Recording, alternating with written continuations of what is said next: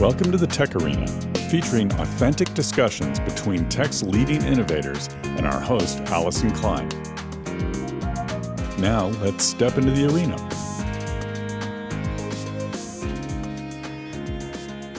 Welcome to the TechArena. My name's Allyson Klein, and today I'm really delighted to have Josh Patterson, CEO and co-founder of Voltron Data with me. Josh, it's a real pleasure. Welcome to the program. Thanks, Allyson. So you guys are delivering really interesting solutions to the market, and I was so excited to hear that you were going to come on. Why don't you just start with an introduction of Voltron and your background as the co-founder of the company? Well, to start, Voltron Data, we formed the company to really push enterprise data solutions to new bounds. One of the things that we saw coming in the market for a while now is compute systems weren't really keeping up with downstream AI, machine learning, geospatial, graph analytics systems.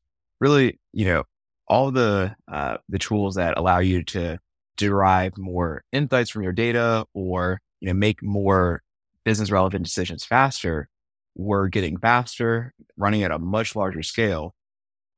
And the data pipelines, ETL, feature engineering, were really holding things back.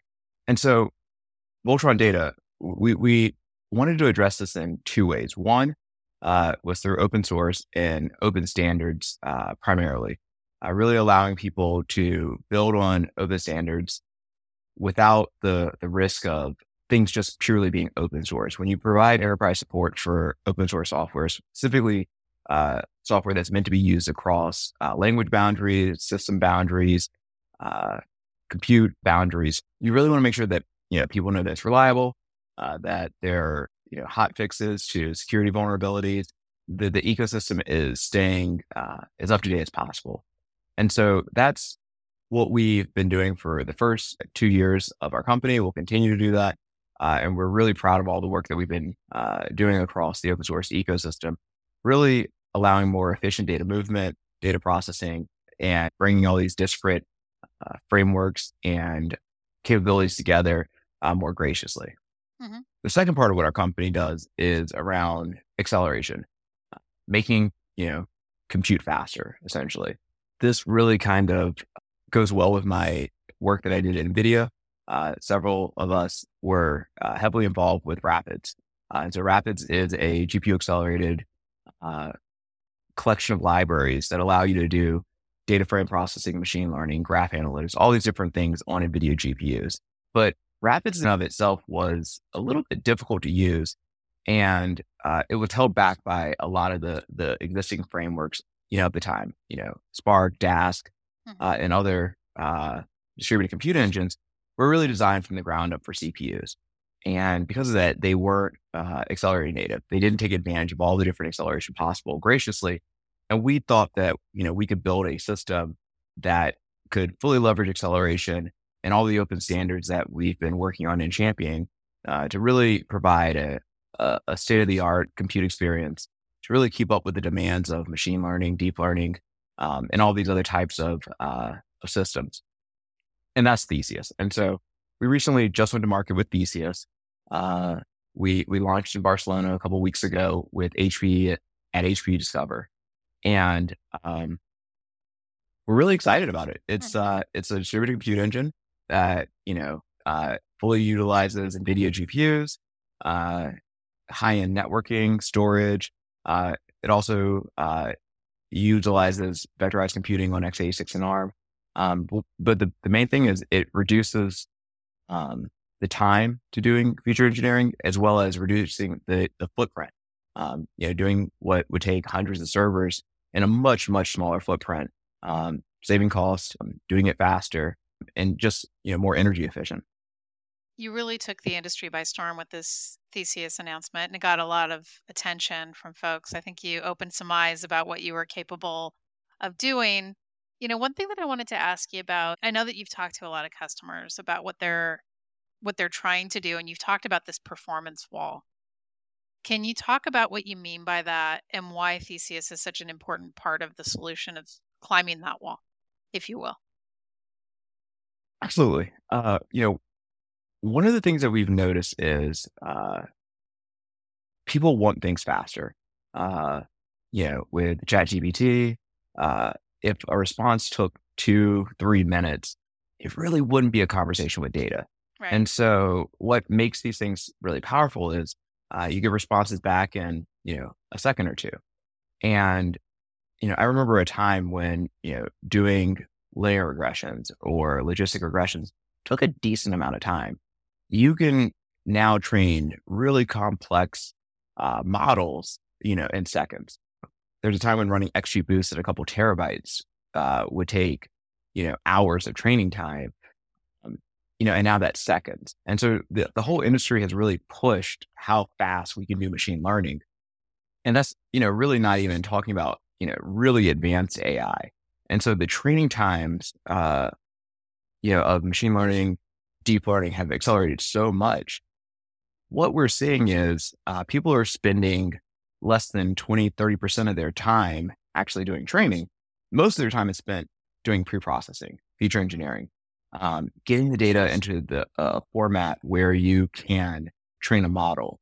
And that's taking significantly longer now than ever before. And the problem is only getting worse.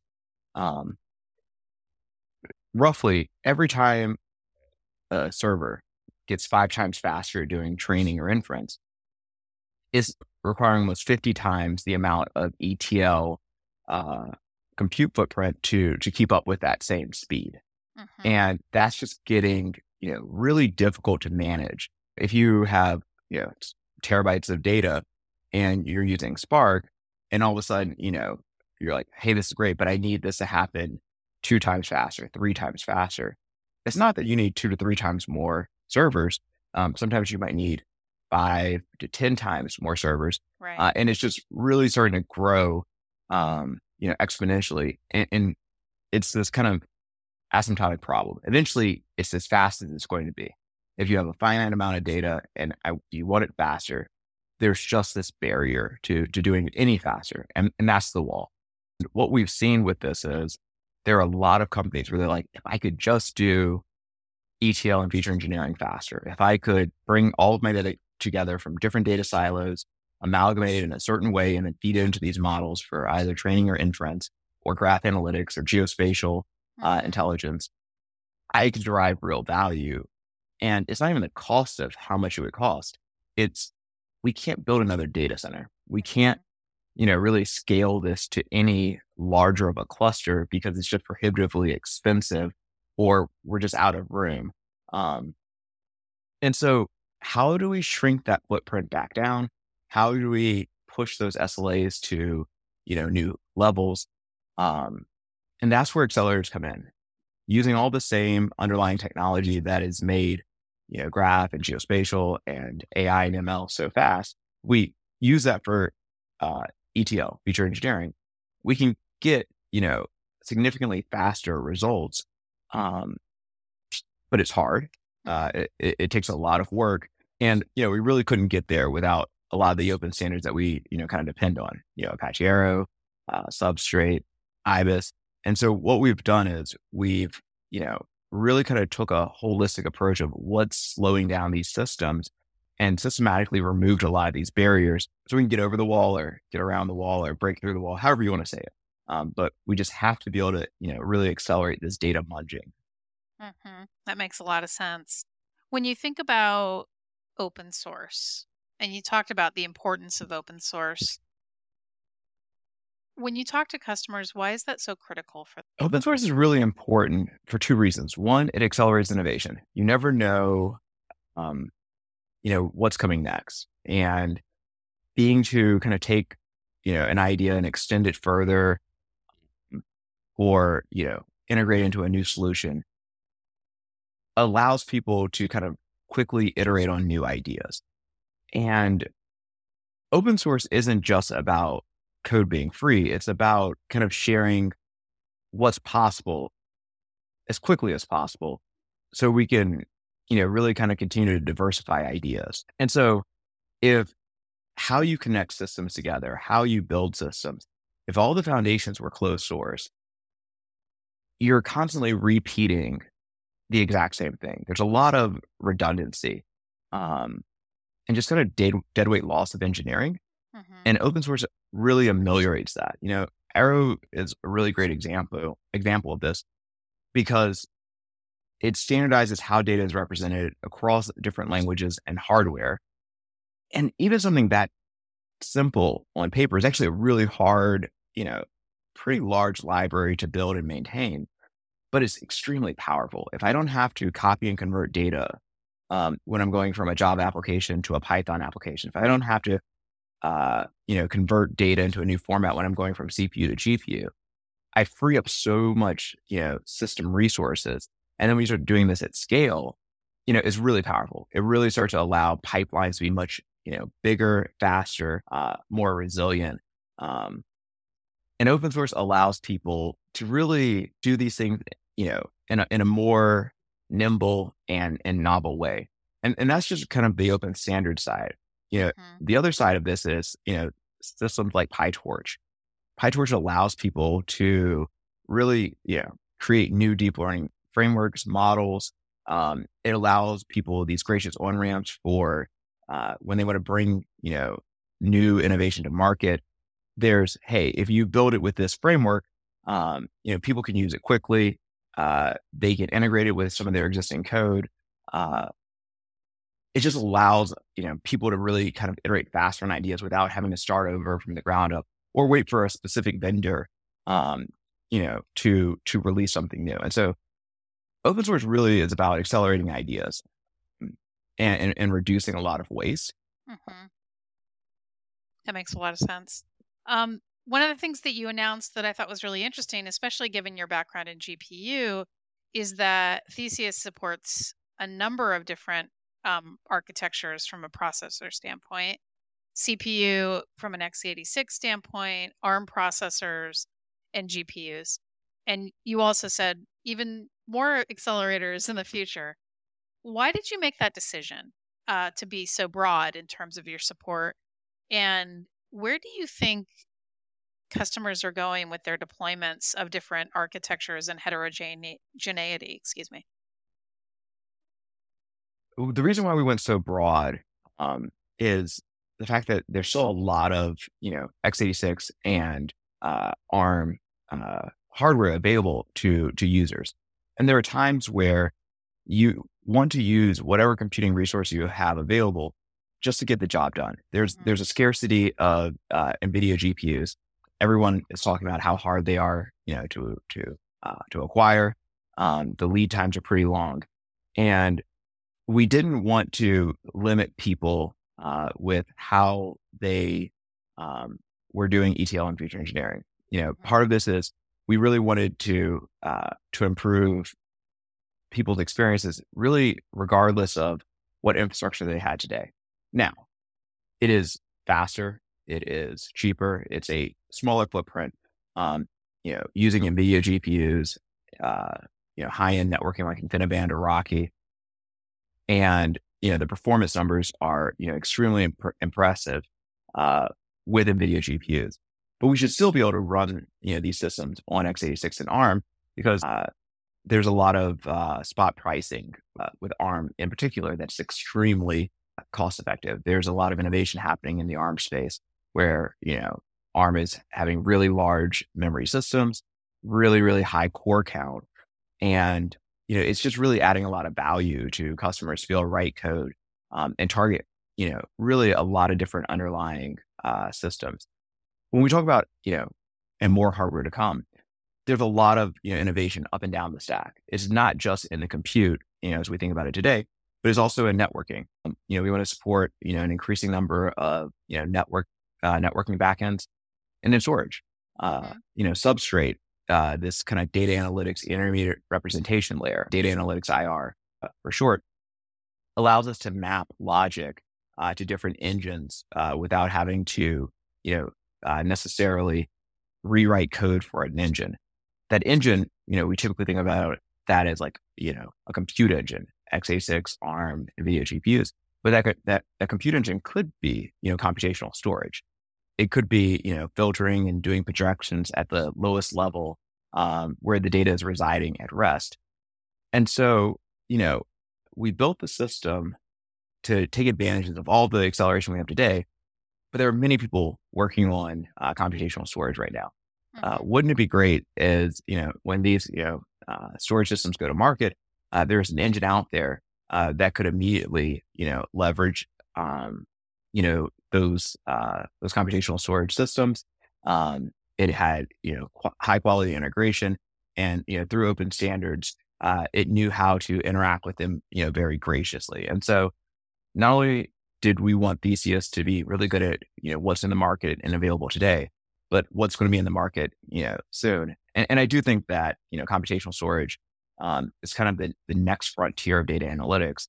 It's not just accelerating kind of your in-memory computation. It's not just graciously falling between, accelerated memory to system memory to disk, but it's also pushing, computation to the storage devices, and eventually the networking devices as well. Being able to do smarter compression and decompression as data is in transit.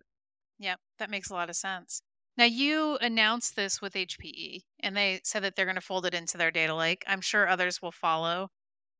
What have you been hearing from customers more broadly about the Theseus launch, and why is it so important to have partners like HPE at your side? People are excited, so that's great. One of the things that when we were still in quasi stealth, people were always asked, "Well, is it a SaaS? Is this going to be our next database? Is this going to be our next data lake house, data warehouse?" One of the things that we address, I think, fairly well, hopefully well, was partnering with HPE. That we're not trying to be a database, we're not trying to be a data lake. I've said this a lot. Data has gravity, but people still need really great computational systems. They need accelerated systems. They need to be able to do more with their data with less hardware, less footprint. And this is why partnering is really important to us. HPE, Esmeralda Unified Analytics, and GreenLake, their hybrid cloud SaaS platform, they have really large users. They have their own data fabric. It's just a very well-established company, and their software growth is, phenomenal. And so now taking, all this innovation in hybrid cloud and, their ability to allow users to spin up different engines, whether it's Trino or Spark, was already kind of pushing the bounds on, composability and how we think about systems of the future. It's not, one size fits all. There's no silver bullet. And so the partnership with HPE just felt really natural because, they already had this system that allowed users a lot more freedom to do what they wanted to do with their data, use the engines that they want. And so introducing another engine, ways to interact with different engines through, IBIS, this kind of unified Python front end, it just felt natural. It worked, but it really, solidified to our customers that we're not trying to change how you do things. In fact, we want you to own your code. We want that code to be as widely deployable as possible. We just wanted to be able to target, accelerated systems as well. And a lot of customers are really happy about that. Too often people want to kind of lure you into their new state-of-the-art, really fast system and then lock you in, build walls that kind of keep you as their customer. And, we really wanted to build rampant bridges. People, want to write code and target some other system than ours, and then target, Theseus for certain use cases. That's completely fine. We're very happy with what's happening in the single node space. Like DuckDB, for instance, it's an amazing single node engine. It's extremely fast. And if you have a problem that's a terabyte or smaller, there are enough, ARM servers and x86 servers with terabytes of system memory. Just use DuckDB. It's a really great tool for a lot of problems. Not even small scale. Fairly large, data problems. And how cool is it that you can, write code and run it on your laptop for, really small scale problems, scale to these, really large fat nodes, and, do computation there. And then, also run that on distributed GPUs. And customers really were just like, thank you. That's refreshing. very different. People, I think, really expected us to build a SaaS. And, we would tell people we're not building a SaaS. And they're like, oh, yeah, sure. We're going to wait for, whenever you launch your SaaS. And the launch really reiterated that, we're focused on building open standards to allow people to have more options, to be more efficient, to build better systems, but not to be as prescriptive of what those systems have to be. Mm-hmm. That makes a lot of sense. We're headed into 2024. I think this time last year, we were just starting to hear about ChatGPT and what that would change in 2023 around AI and the acceleration of AI and generative AI. As you look forward and you're talking with other folks in the industry, you obviously have, your finger on the pulse of what people are thinking about in terms of data pipelines and what they're trying to do with them. What do you think we're going to be talking about next year? And where do you think Voltron fits into that broader conversation? I do think that open standards is going to be the kind of the next evolution of open source. Not just open source and, hey, this is open source, but, we changed how, X, Y, and Z work. I think people are really going to start to lean into open standards a lot more. Hey, this system is great, but why can't it, also, run code that was written for this other system? Modularity, interoperability, composability, extensibility. I think those 4 words are going to become much more common in enterprises. Why does this system, not allow me to bring this type of data or API, to it? And I think people are going to start to, really request that, more systems start to adopt these open standards, arrow in, arrow out, talking with, kind of these universal front ends like IBIS. And we're already starting to see that. And so I think that's going to be, one trend in 2024. It's going to remain strong. I think the other one is acceleration. We've lived this world of too long of just scale out, just throw more hardware at it. I think performance is finally coming, back into relevance. People are excited about performance again because, costs matter. And, with all the different things going on around the globe economically, people are, you just can't just spin up, thousands of nodes and just, have these long running overnight jobs. People want things to happen faster and more efficiently. And so I think, we're going to start to see a lot more focus on the intersection of HPC and data analytics. I think, kind of those two worlds that started to grow apart, but they're going to come back together in 2024. And one area in particular that I'm excited about is computational storage. I think, we're going to see a lot of computational storage startups, a lot of, existing storage players really start to push the bounds of computational storage. And hopefully open standards and kind of computational storage will, kind of see eye to eye early on. So maybe we will have a few less of the mistakes, that we saw in the big data space where you had competing standards happening. That's fantastic. I've learned a lot in this interview. Thanks for being on the show. I can't wait to hear more from you and your team. And I'm sure that listeners online are also intrigued by Theseus and what you're delivering to the marketplace. Where would you suggest folks find out more and talk to your team about an evaluation? Absolutely. VoltronData.com, our website. I think it's, one click away to learn more about Theseus, get a demo. We're excited to really work with large scale enterprises to address, their data challenges and, hopefully be able to kind of accelerate their data systems, as well as, we'll have some new joint marketing with HPE in early 2024. But right now, the Voltron Data webpage, very soon, if there's any kind of issues that people are having with any of our open source products that we support, like Arrow or IBIS or Parquet, drop us a line. We're happy to have our team, talk with them, evaluate, and see how we can help. Awesome. Josh, thank you so much for being on the program today. It was really fun. Thank you, Allyson. Thanks for joining the Tech Arena. Subscribe and engage at our website, thetecharena.net. All content is copyright by the Tech Arena.